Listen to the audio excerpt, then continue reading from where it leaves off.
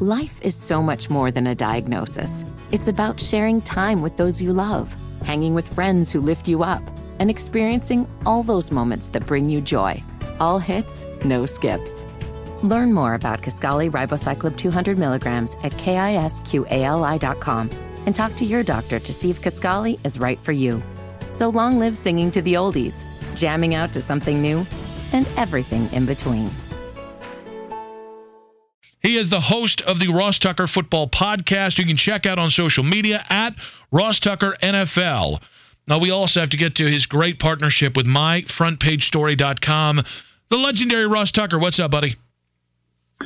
Nick, what's up, man? How are you? We're doing all right. So the last time you and I had communicated on social media, you were standing in front of one of those beach ice cream carts, and you had asked people, like, what's your go-to? But I don't think I ever got your answer. So what is your ice cream cart go-to selection? Oh, man. That's a tough one, actually. I kind of need the spirit to move me. And also, I think it's important to know brands are important. In other words, I would typically say like a chocolate chip cookie ice cream sandwich deal, like a Chipwich, you know? But not all Chipwich brands are created equal. Some of them are garbage. Like, I can tell you right now, the Nestle, there's nothing better than a Nestle chocolate chip ice cream sandwich. Somehow, both of the chocolate chip cookies are huge, but still like soft and tender for the initial entry of my teeth. And then the ice cream's delicious. Other times, you'll get it and like the ice cream's rock hard, the cookie's rock hard, doesn't taste good. So a good like Nestle Toll House chocolate chip cookie ice cream sandwich deal, we used to call them Chipwiches, but these are actually better Chipwiches than the actual Chipwich, if that makes sense. It does make sense. And also your take on, it's very much, you got to be in the moment with it. But so that's usually how I am. But in like the last 6 weeks, I've discovered Blue Bunny, another great brand, has loaded bars, these ice cream bars. So like they've got moose tracks, they've got strawberry shortcake. And Ross, I was doing really well on my lifestyle change and diet until I found about these bars because they are addictive. And that's where I've gone recently is Blue Bunny loaded bars. You know what I like every once in a while? I like just like an orange creamsicle. You know, you got the orange on the outside, then you get the vanilla ice cream inside of it. It's like it's hot. You're at the beach or the pool or whatever. It's kind of refreshing. But then there's also like a choco taco there, or a nutty buddy, or like a chocolate eclair. I mean, there's so many choices. I will say this, and this is, I mean, I know you just had a segment that was off the rails or whatever, which is kind of my specialty. I don't understand. Are we all in agreement as a society, Nick, that soft chocolate chip cookies are better than hard? That is my agreement. No disrespect to hard chocolate chip cookies, but you get a good soft batch cookie, and it'll change your life. It'll change your perspective on the world. So here's my question. I'm not aware of a human being that prefers hard chocolate chip cookies like a Chips Ahoy over like a soft batch chocolate chip cookie. So my question is, in 2022, why are we still making hard cookies if everybody prefers soft cookies? I don't get it. I think that's it. Well, okay. If I can allow, again, I'm not one of these cretins who believe this, but they are. I can understand if you like the way those cookies dunk in milk. I will still go back to soft batch, but an alternative theory is maybe some people prefer the way they hold up in milk when you dunk them and then chew on them. No, because it's better. It's still better to put a soft cookie in milk. You got to do it quick. Otherwise, it'll break apart. But listen, what's the worst thing that can happen? Part of the soft cookie falls into the milk? That's great then. Then the milk is delicious. You have two options. You either take a spoon and you have a delicious bite of soft chocolate chip cookie in the milk, almost like it's cereal, or you simply wait till the end, and at the very end of your milk, you have 2 or 3 bites of cookie that have just been dissolving and just waiting for you the whole time. The soft cookie's still better. We've got a 252 number and a 704 number on our Garage Door Guru text line. That is hard batch OGs over here, but I'm in agreement with you on every level about the hard batch versus soft batch cookie thing. Ross Tucker of the Ross Tucker Football Podcast on the guest line. We do have the Baker Mayfield press conference coming up at 12:30. I guess, like, we now have a Talk Sports guy on the guest line, so I guess we'll get to his thoughts on this. Are you a fan, and were you a fan of the Baker Mayfield trade for the Carolina Panthers? So, 2 things. Yes, I am a fan in the sense that they didn't really have any other choice other than waiting for Garoppolo. So, I'll take a step back. I am a fan of Carolina adding a quarterback. I probably would have preferred Jimmy Garoppolo. I don't know, and maybe you're down there. Maybe you can tell me why they preferred Baker. Maybe it's because Jimmy's coming off the shoulder injury, but Baker's coming off the shoulder injury too, and Jimmy has proven more than Baker has. I guess part of the thought process is, Baker theoretically could be the guy long term, whereas perhaps they don't feel that way about Jimmy.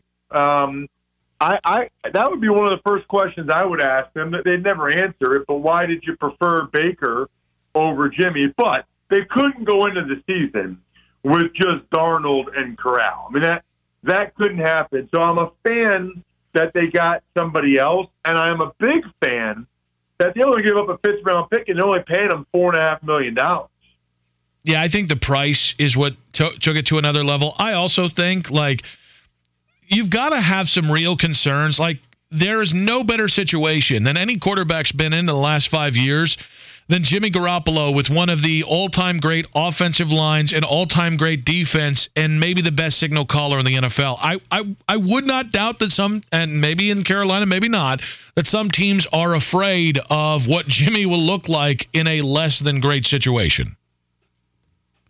Yeah, I can see that. But, man, I mean, he's a guy that's kind of been there and done that. Right? I mean, he's played in big games. He almost won a Super Bowl. He's gotten them to another NFC championship this past year. So I can see that. I would love to know how much of it is Carolina preferring Baker to Jimmy versus the health versus, maybe the Niners wouldn't have wanted to eat as much of the money as Cleveland did. Ross Tucker, the Ross Tucker Football Podcast on the guest line here. Let's look at the quarterback positions, quarterback battles across the NFL outside of Carolina. Are there any other quarterback battles, quarterback conundrums, whatever the hell we call them anymore, quarterback controversies that you're most interested this year? Well, I want to jump back to something, Nick, before I forget, because I don't ever really care typically about what players say at a press conference, but everybody needs to stay tuned at 12:30 because this is one of the rare times where I actually do think Baker's press conference is pretty important. A big reason why he's not in Cleveland anymore is because of how he conducts himself with the media. Even last year he was talking about issues. He didn't talk to the media after a win. I mean, a big reason why he's not there anymore is because of his behavior and basically acting in a way that's unbecoming of a franchise quarterback. I am fascinated to hear in 22 minutes, does he continue that? And, hey, this is just who I am, and I got a chip on my shoulder. Does he do what you want him to do, Nick, which is give you a slogan and get you fired up? Or does he change his ways a little bit? Is he humbled a little bit by what's happened in Cleveland? I'm fascinated to hear what he says and how he conducts himself. Ross, looking to another quarterback situation. I'm sure you're familiar with it. The Zach Wilson situation. His ex-fiance is now dating, I'm assuming, his ex-best friend, and then his ex-fiance accused Zach Wilson of sleeping with his mom's best friend. Do you feel good about anybody in the Zach Wilson situation? I feel great about Zach Wilson, depending on a number of factors. I mean, first of all, what is going on in 2022? And I have still, as of yet, been unable to find a picture of his mom's best friend. That's a good point. I mean, that's a critical component of this. So what are you doing, people on the internet? I mean, if it's not about going on Facebook, which is probably where she's at, and finding a picture of Zach Wilson's mom's best friend and putting it on the internet for me and Nick Wilson, then what are you even doing with your life? That's number one. Number two, I need a reaction from Zach Wilson's mom. Is she horrified?